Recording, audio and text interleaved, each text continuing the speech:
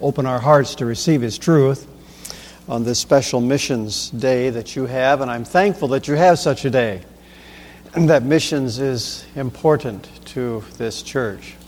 Just a word about tonight. I've been asked to do a missionary biography. It'll be a sketch. It'll be of Anne Hazeltine Judson tonight, God willing.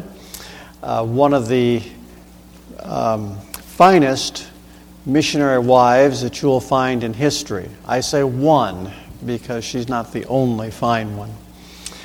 Married to Adoniram Judson, who was among, if not, some say the very first missionary sent from the shores of America to do missionary work in another part of the world. But that's tonight. Whatever time it is, you know I don't, but I'll be here, Lord willing, to do that. Psalm 67.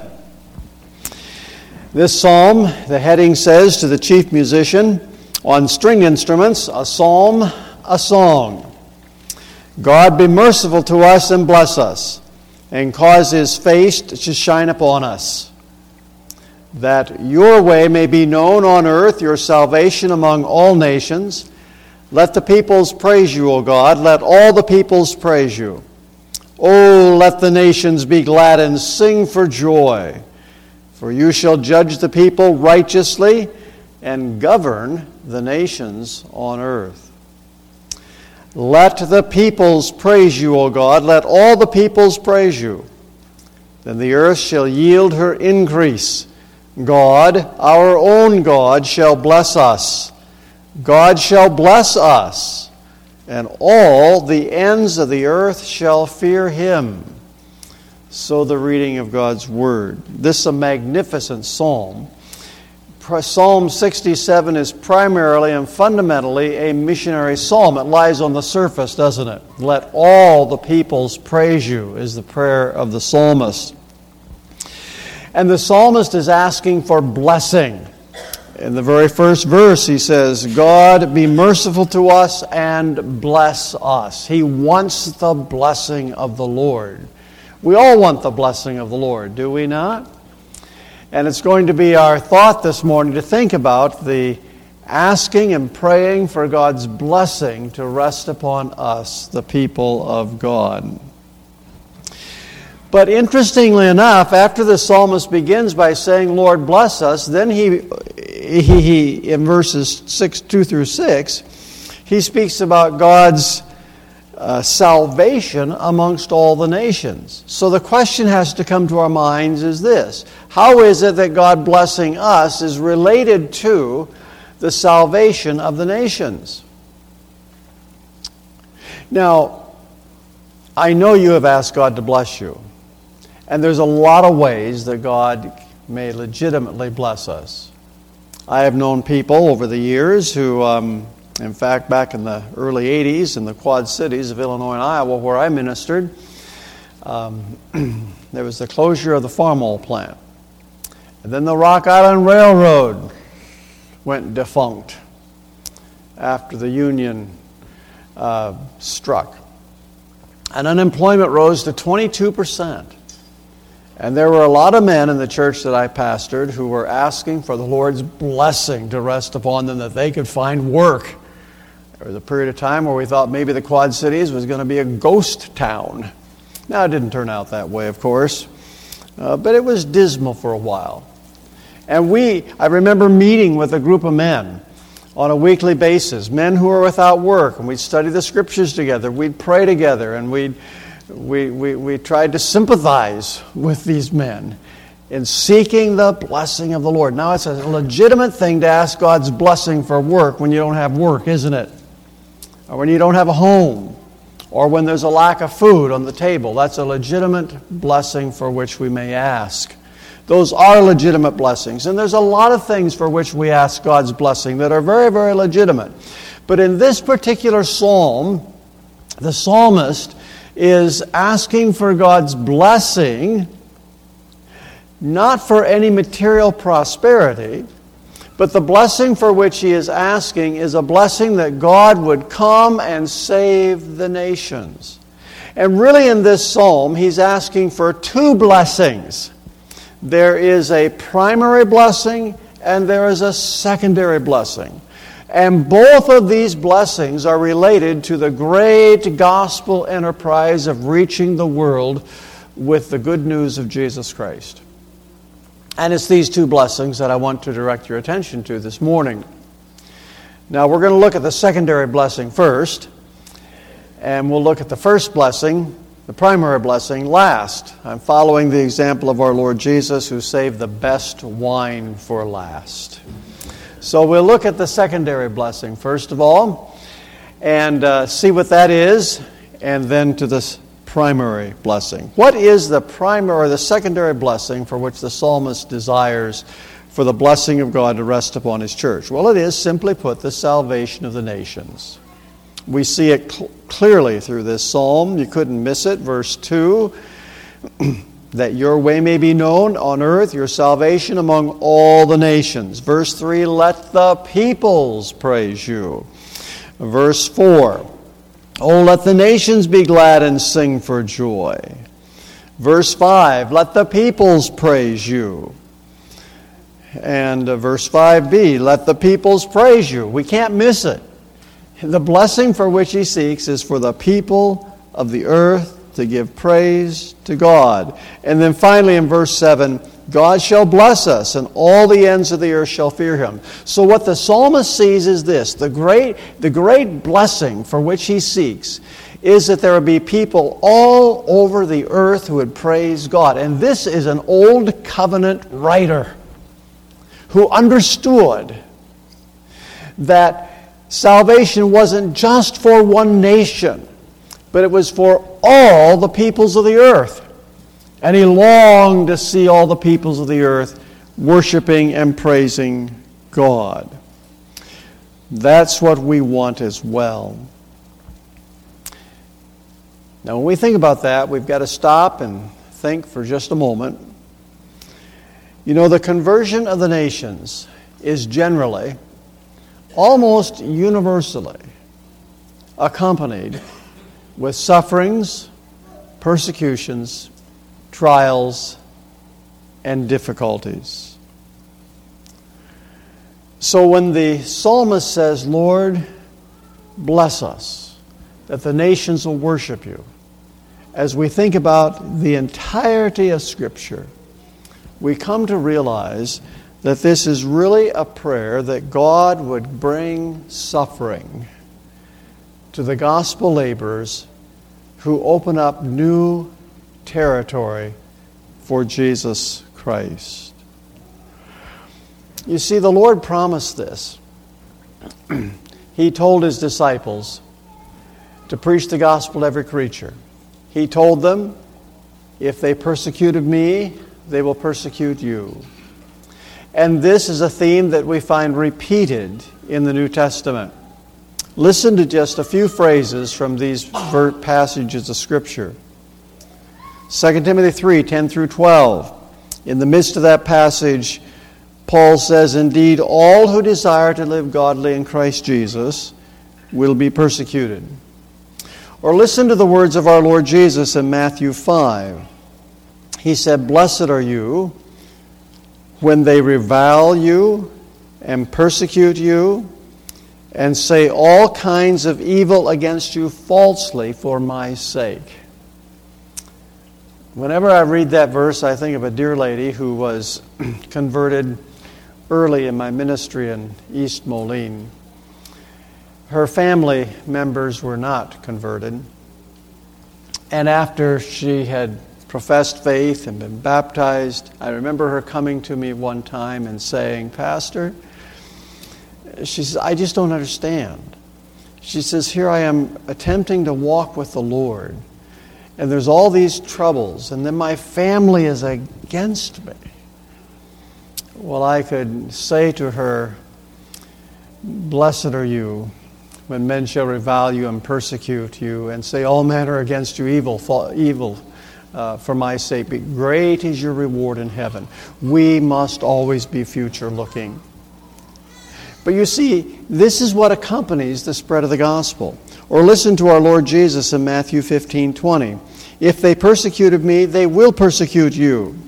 Or the Apostle Paul in Acts 14:22. He said, we must through many tribulations enter the kingdom of God. And there are many other verses such as this, where the gospel is preached. What happens is those who preach it receive trial, persecutions, and difficulties. That's what happens when we ask for the blessing of the Lord to rest upon us. If you've read much missionary biography, you know the reality of that. Think of William Carey, the father of modern missions, sent out by the Northampton Association out of England. And he went out with a man by the name of John Thomas. They went over to India. John Thomas painted this glowing picture of India and how it was that they would be able to take the gospel there. Well, they reached India, and it wasn't glowing at all. And in fact, there were so many problems and difficulties that John Thomas took all of William Carey's money, set himself up like a prince, and was carried through the city on one of these, well, it wasn't a taxi, but you know what I mean, the four poles with a little thing, and made himself like a king. And Carey had no money. He had to leave town. He had to go out and live in the jungle, a tiger-infested jungle. He had to, with his own hands, cut swath in the jungle. Fortunately, there was a place where they could, a man who took them in, they could live. And subsistence farming. And his wife was railing at him. And his wife's sister was railing at him as well. And he worked that way during the day, and at night he studied the language. But he persevered. And then John Thomas said, I'm sorry. And you know what William Carey did? He went back and worked with him. And that was just really the beginning of his troubles. After the mission was established, after he had translated much, all his translations were burned in a fire. And he had to start over on everything. But he kept right at it. The point I'm making is this. There was a prayer by that small association of churches in Northampton that the gospel would reach India. They sent a man out to reach India. And they sent him out to a place of suffering, trial, and untold persecution. But God sustained him over the long haul. And so when you and I pray, as we must pray, that the gospel will reach the nations, we must understand that we are praying that God would send men and women who are willing to suffer for His name. The first missionary from the States, I've mentioned Adoniram Judson, his wife Anne, of whom we will speak tonight, God willing. They left the shores of the United States. They went over to India, met William Carey, and then the East India Company forced them to leave Serampore. They ended up on a little island called Madras, and then they were heading to Burma, and Anne lost by miscarriage their first child. And that was just the beginning of sorrows, which we'll detail more this evening. And Adoniram experienced trials and difficulties and imprisonment, losing eventually his first wife, losing his second wife as well. But yet he remained faithful to the Lord. But the gospel came to Burma, and people were converted. Churches were started.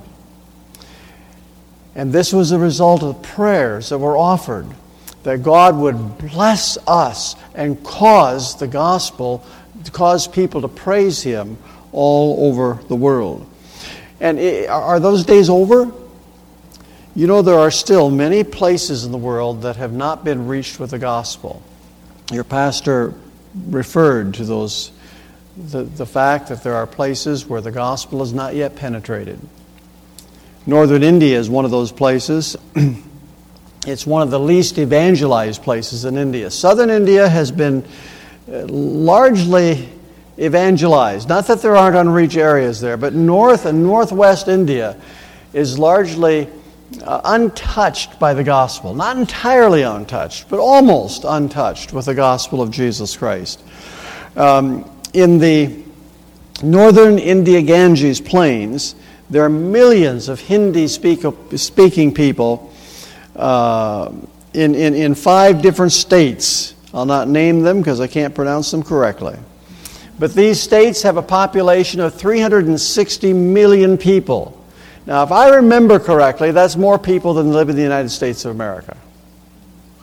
360 million people just in those 5 states in northern India. There are professing 650,000 Christians. But it is stated that only about 120,000 of them would be committed believers to Jesus Christ.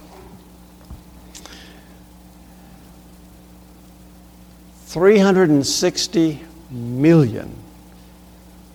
120,000. There are other areas of northern India, the forward caste, where there are 91 million and only 5,000 Christians. And there are more places like that across northern India. The gospel needs to go to northern India. It is largely unreached. And when we pray, as we will and continue to pray, Lord, cause your face to shine upon us, that peoples may praise you, that peoples in North India may praise you, that people amongst the forward castes may praise you, which means that God will send laborers there to reach those people, and we may be assured that what we are praying is that God will send sturdy men and sturdy women who are willing to suffer for the name of Jesus Christ to penetrate those areas with the gospel, because that is how the gospel goes forth. It is our Lord Jesus Christ who brought us salvation via the cross. The glory is yet to come. But it is the cross of Jesus Christ which has secured our salvation. Now I say to you, that's the blessing for which we seek. But as we seek that blessing, that peoples would praise God, let us never forget this sobering thought that we are asking God to send forth people who will be willing to suffer greatly for the name of Jesus. Well, that's the secondary blessing. I want to move on and have us look together at the primary blessing for which the psalmist prays. And that blessing is found throughout the psalm, just like the secondary blessing. Why is it we want the Lord to bless us and cause His face to shine upon us? Well, let me read again some of these verses with just a little different emphasis. Verse 2, that your way may be known on earth, your salvation among all nations. Let the peoples praise you, O God. And verse 4, O let the nations be glad and sing for joy, for you shall judge the peoples righteously and govern the nations on earth. Verse 5, let the peoples praise you, O God.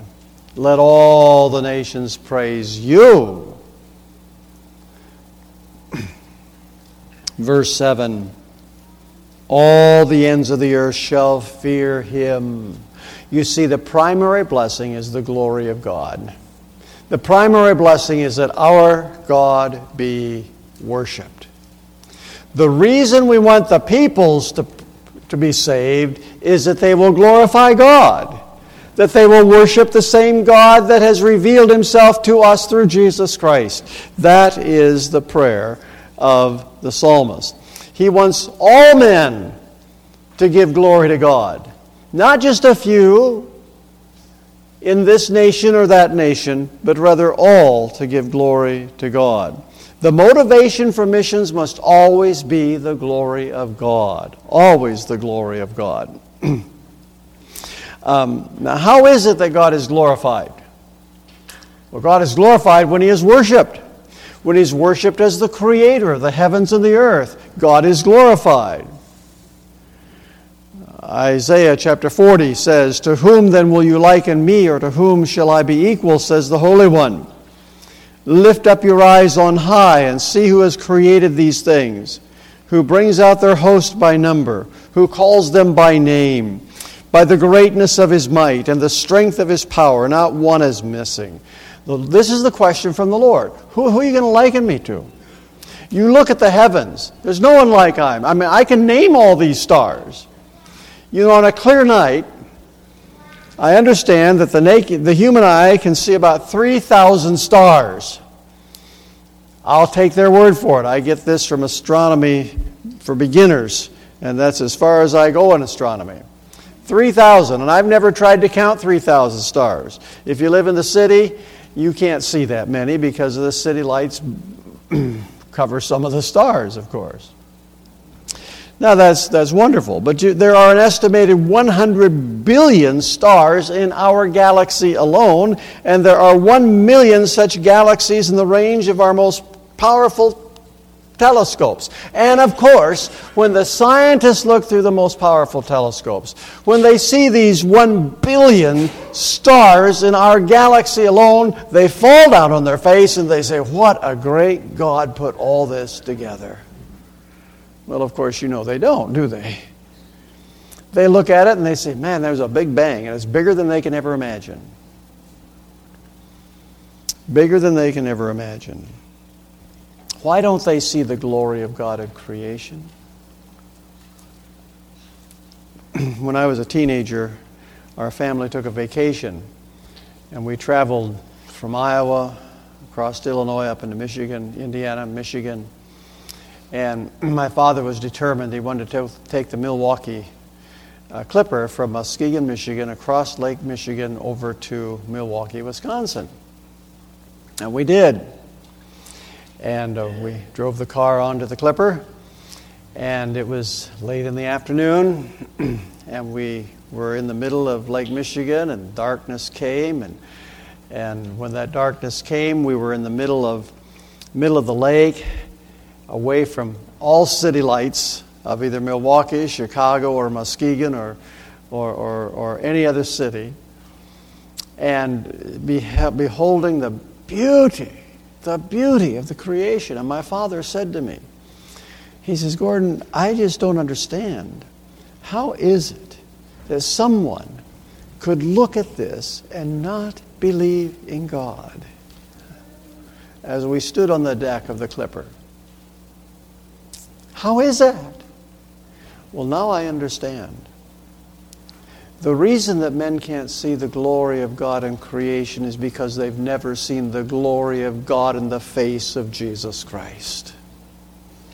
Only when men see the glory of God in Christ, only when they come to understand that there is a Redeemer who can take away their sin, only when they come to understand that they are guilty and vile and deserving of the wrath of God because of their sin, and see the provision that there is in Jesus Christ. Only when they come, by the grace of God, through the power of the Spirit, to have a heart that's changed, and a heart that has been that the Holy Spirit has revealed to them Christ Jesus crucified for sinners. Only then, when they bow the knee to Jesus, will they be able to open their eyes from having faith in Christ and say, "Oh, I see the glory of God in creation," because they have first seen the glory of God in the face of Jesus Christ. And if there's someone here this morning who's wrestling with the idea of evolution, your problem isn't evolution. Your problem is that you've not seen Jesus, who made all this. And you've not therefore come to be able to worship the true and the living God without seeing Jesus. And that's why we preach the gospel. That's why you see the psalmist once sees as the primary blessing here, that men would bring glory to our great and glorious God. Paul said, when he came to To Corinth, he said, I determined to know nothing among you except Jesus Christ and Him crucified. Why, Paul? Why didn't you talk about the philosophy of Corinth? Why didn't you point out the paucity of their ideas? Why didn't you destroy their philosophical arguments? Because he knew that if they came to know Christ, those arguments would crumble before them.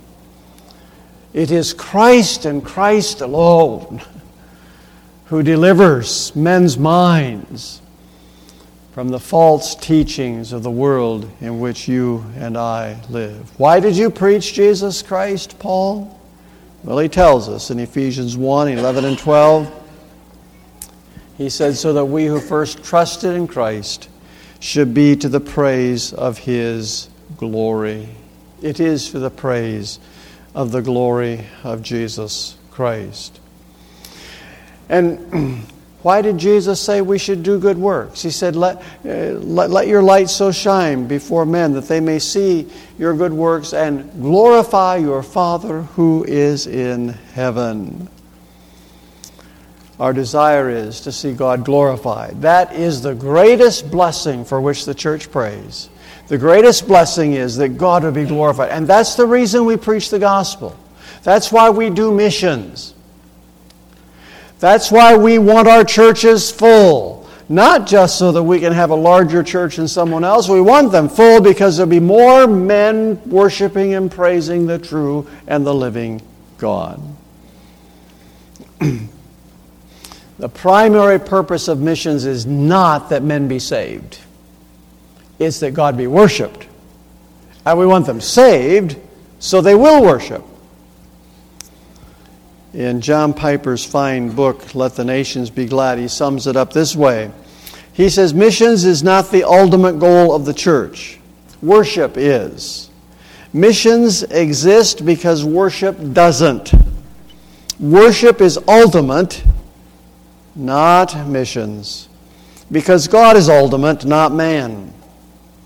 When this age is over, and the countless millions of the redeemed fall on their faces before the throne of God, missions will be no more. It is a temporary necessity, but worship abides forever. Every missionary in the new heavens and the new earth will be unemployed.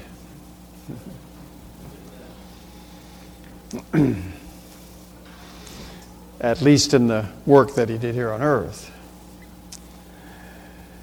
Oh, that's what we want. You know, years ago we had a Christian school in our church, and we had a missionary come and speak at our church, and then the man who really was instrumental in starting the Christian school wanted to know if the missionary could stay over so that he could speak to the students. I said, sure. The man's name was Max Bells.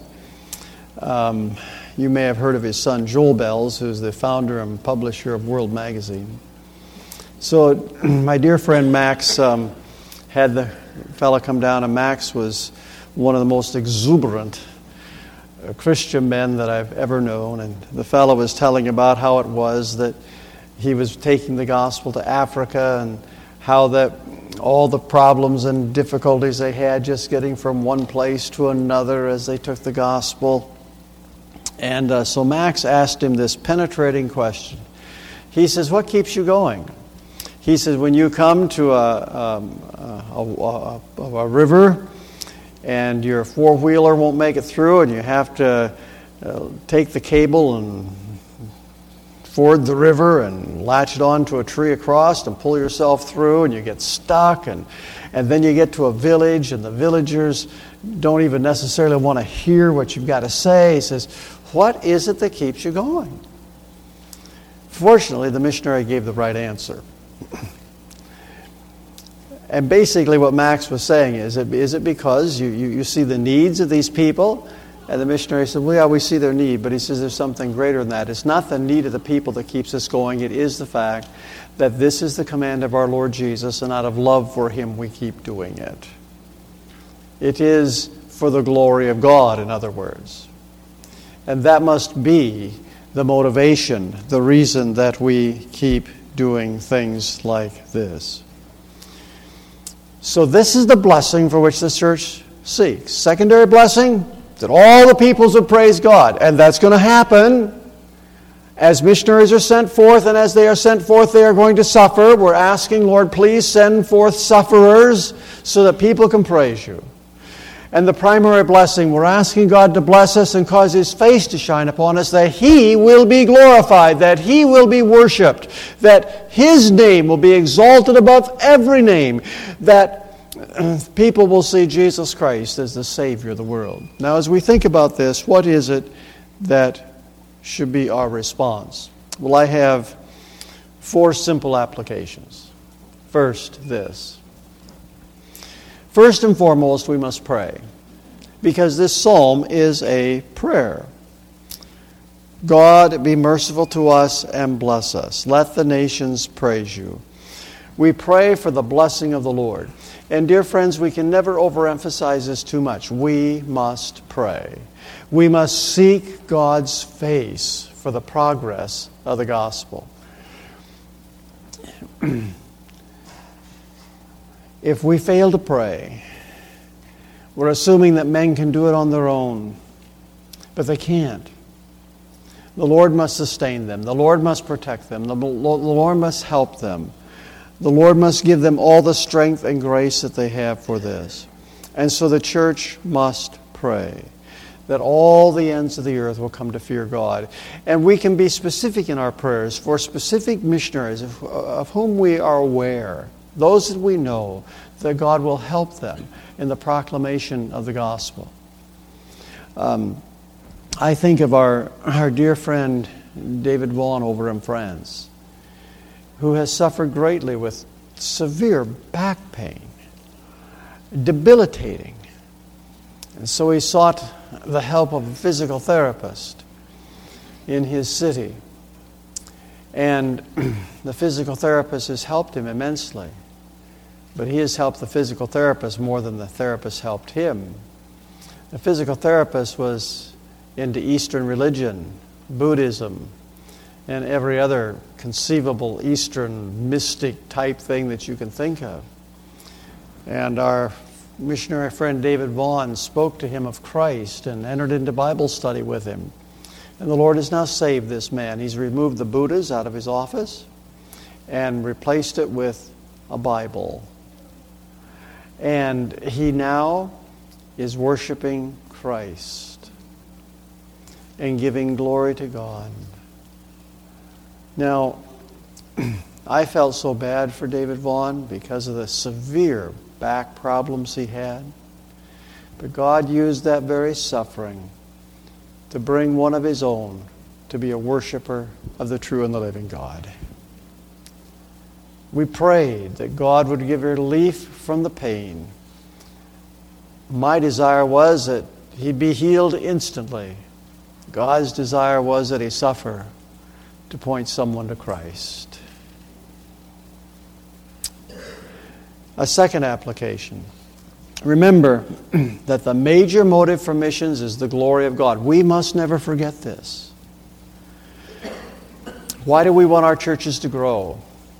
Why do we want to see missions progress in other places of the world? It is so that there'll be more praise, that God will be glorified. It is so that men will worship God. Piper in his book makes this statement as well. He says, missionaries will never call out, "Let the nations be glad," who cannot say from the heart, "I rejoice in the Lord." And that's very true. The missionaries who go forth must rejoice in the Lord. If they learn to rejoice in the Lord, then the sufferings and the difficulties and the persecutions, as painful as they are and as debilitating as they may be, but yet they're able to say, "I rejoice in the Lord." And so their major motive is the glory of the Lord, not just a relief of their suffering. And we must think that way as well as the Church of Jesus Christ. And then a third application. This psalm teaches us that the entire church needs to be involved in the great gospel enterprise of missions. Did you notice the language and the plural that's used here? God be merciful to us and bless us and cause His face to shine upon us. This is not just a psalm for the missionaries. It's not just a psalm for the leadership in the church. It's a psalm for the whole church. God be merciful to us and bless us. How many people received the Holy Spirit on the day of Pentecost? 120. You mean it wasn't just 12? No, it was 120. Now it's true only one got up and preached to thousands. But the whole 120 were speaking the praises of God. All 120 were giving praise and glory to God. And God has different gifts in different ways that He blesses His people with gifts of the Spirit of God. But all are involved. Not everyone goes to a foreign mission to preach the gospel. No. Some do. Some are sent there. Not everyone preaches from a pulpit. No, not all do that. But there's every single one of us who has received the Spirit of God, every single one of us who can give praise to God, every single one of us needs to have the name of Jesus on our lips, giving thanks and praise to Him, and looking for ways that we can speak of Christ to our neighbors, fellow workmen, and others. This is the entire church is involved in missions. Lord, bless us. And when you pray this prayer, dear friend, oh Lord, cause your face to shine upon us. Say, that includes me. That includes me. The housewife who's changing diapers and washing dishes. That I too may give glory to your name. And then a final application, which is actually 4 questions. But I'll be brief. First question is this. Are you so wrapped up in the world that you've forgotten the glory of God in the gospel and the worldwide proclamation of the gospel? You know, it's easy for us to get wrapped up in life. And God has blessed us in material ways in our country, hasn't He? But oh, let us never get so wrapped up that we forget that the main purpose of our existence is to glorify God and to enjoy Him forever. And glorifying God is to pray that His face would shine upon us, that His way may be known on the earth. So we must ask ourselves that question. Am I wrapped up in this world too much? A second question. Has life become too comfortable? I ask this because, you know, it's a... what if God were to call one of your children to northern India? And you know very good and well that if they go, they're going to suffer. Would you be willing to give them up?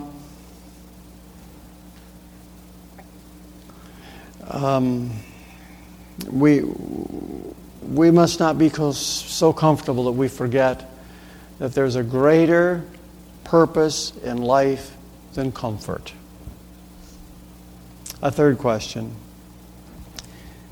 Have you ever failed to look on the multitudes as Jesus Christ did? You know, the world is coming to our doorstep here in the United States. And then there are so many needy people here in the United States. You remember Jesus looked on the multitudes and He saw them as a sheep without a shepherd. He said, "Pray therefore the Lord of the harvest to send forth laborers into His harvest field." He saw them, if you please, as victims. They were the victims of the legalistic teaching of the Pharisees, of the false teaching of the Sadducees, of an example of religious people who made religion the means by which people would acknowledge how wonderful they were. Now, we don't have that particular problem here in the States. There's not very many people who are putting themselves forward as religious and trying to get people to follow them. We have exactly the opposite, don't we? But nonetheless, we have a lot of false teaching and a lot of false thinking and a lot of people who have bought into it and a lot of people who have become dependent. And we may think, and we're probably thinking right, unnecessarily dependent upon handouts. And then we can begin to look at people like this and say they ought to know better. Oh, my dear friend, Jesus looked at people like this and said, they're sheep without a shepherd. They need true shepherds to point them to Christ. And thank God that that's happening here and there. May it happen more and more. But we must look at the multitudes as Jesus did, not condemning them, but praying for them and praying that God would be pleased to reach them by His gospel. And then one final question, which I already know the answer to, is missions being emphasized in your church? Thank God it is. May it always be for the glory of God. Let's pray together. Our Father, we thank you for this psalm. It is our prayer that you be pleased to bless us and cause your face to shine upon us, that your way may be known upon the earth, that your glory may be seen and known in this wicked world in which we live, that you would be worshipped, and that multitudes would come to bow before Christ and worship His great and holy name. We pray this in Jesus' name. Amen.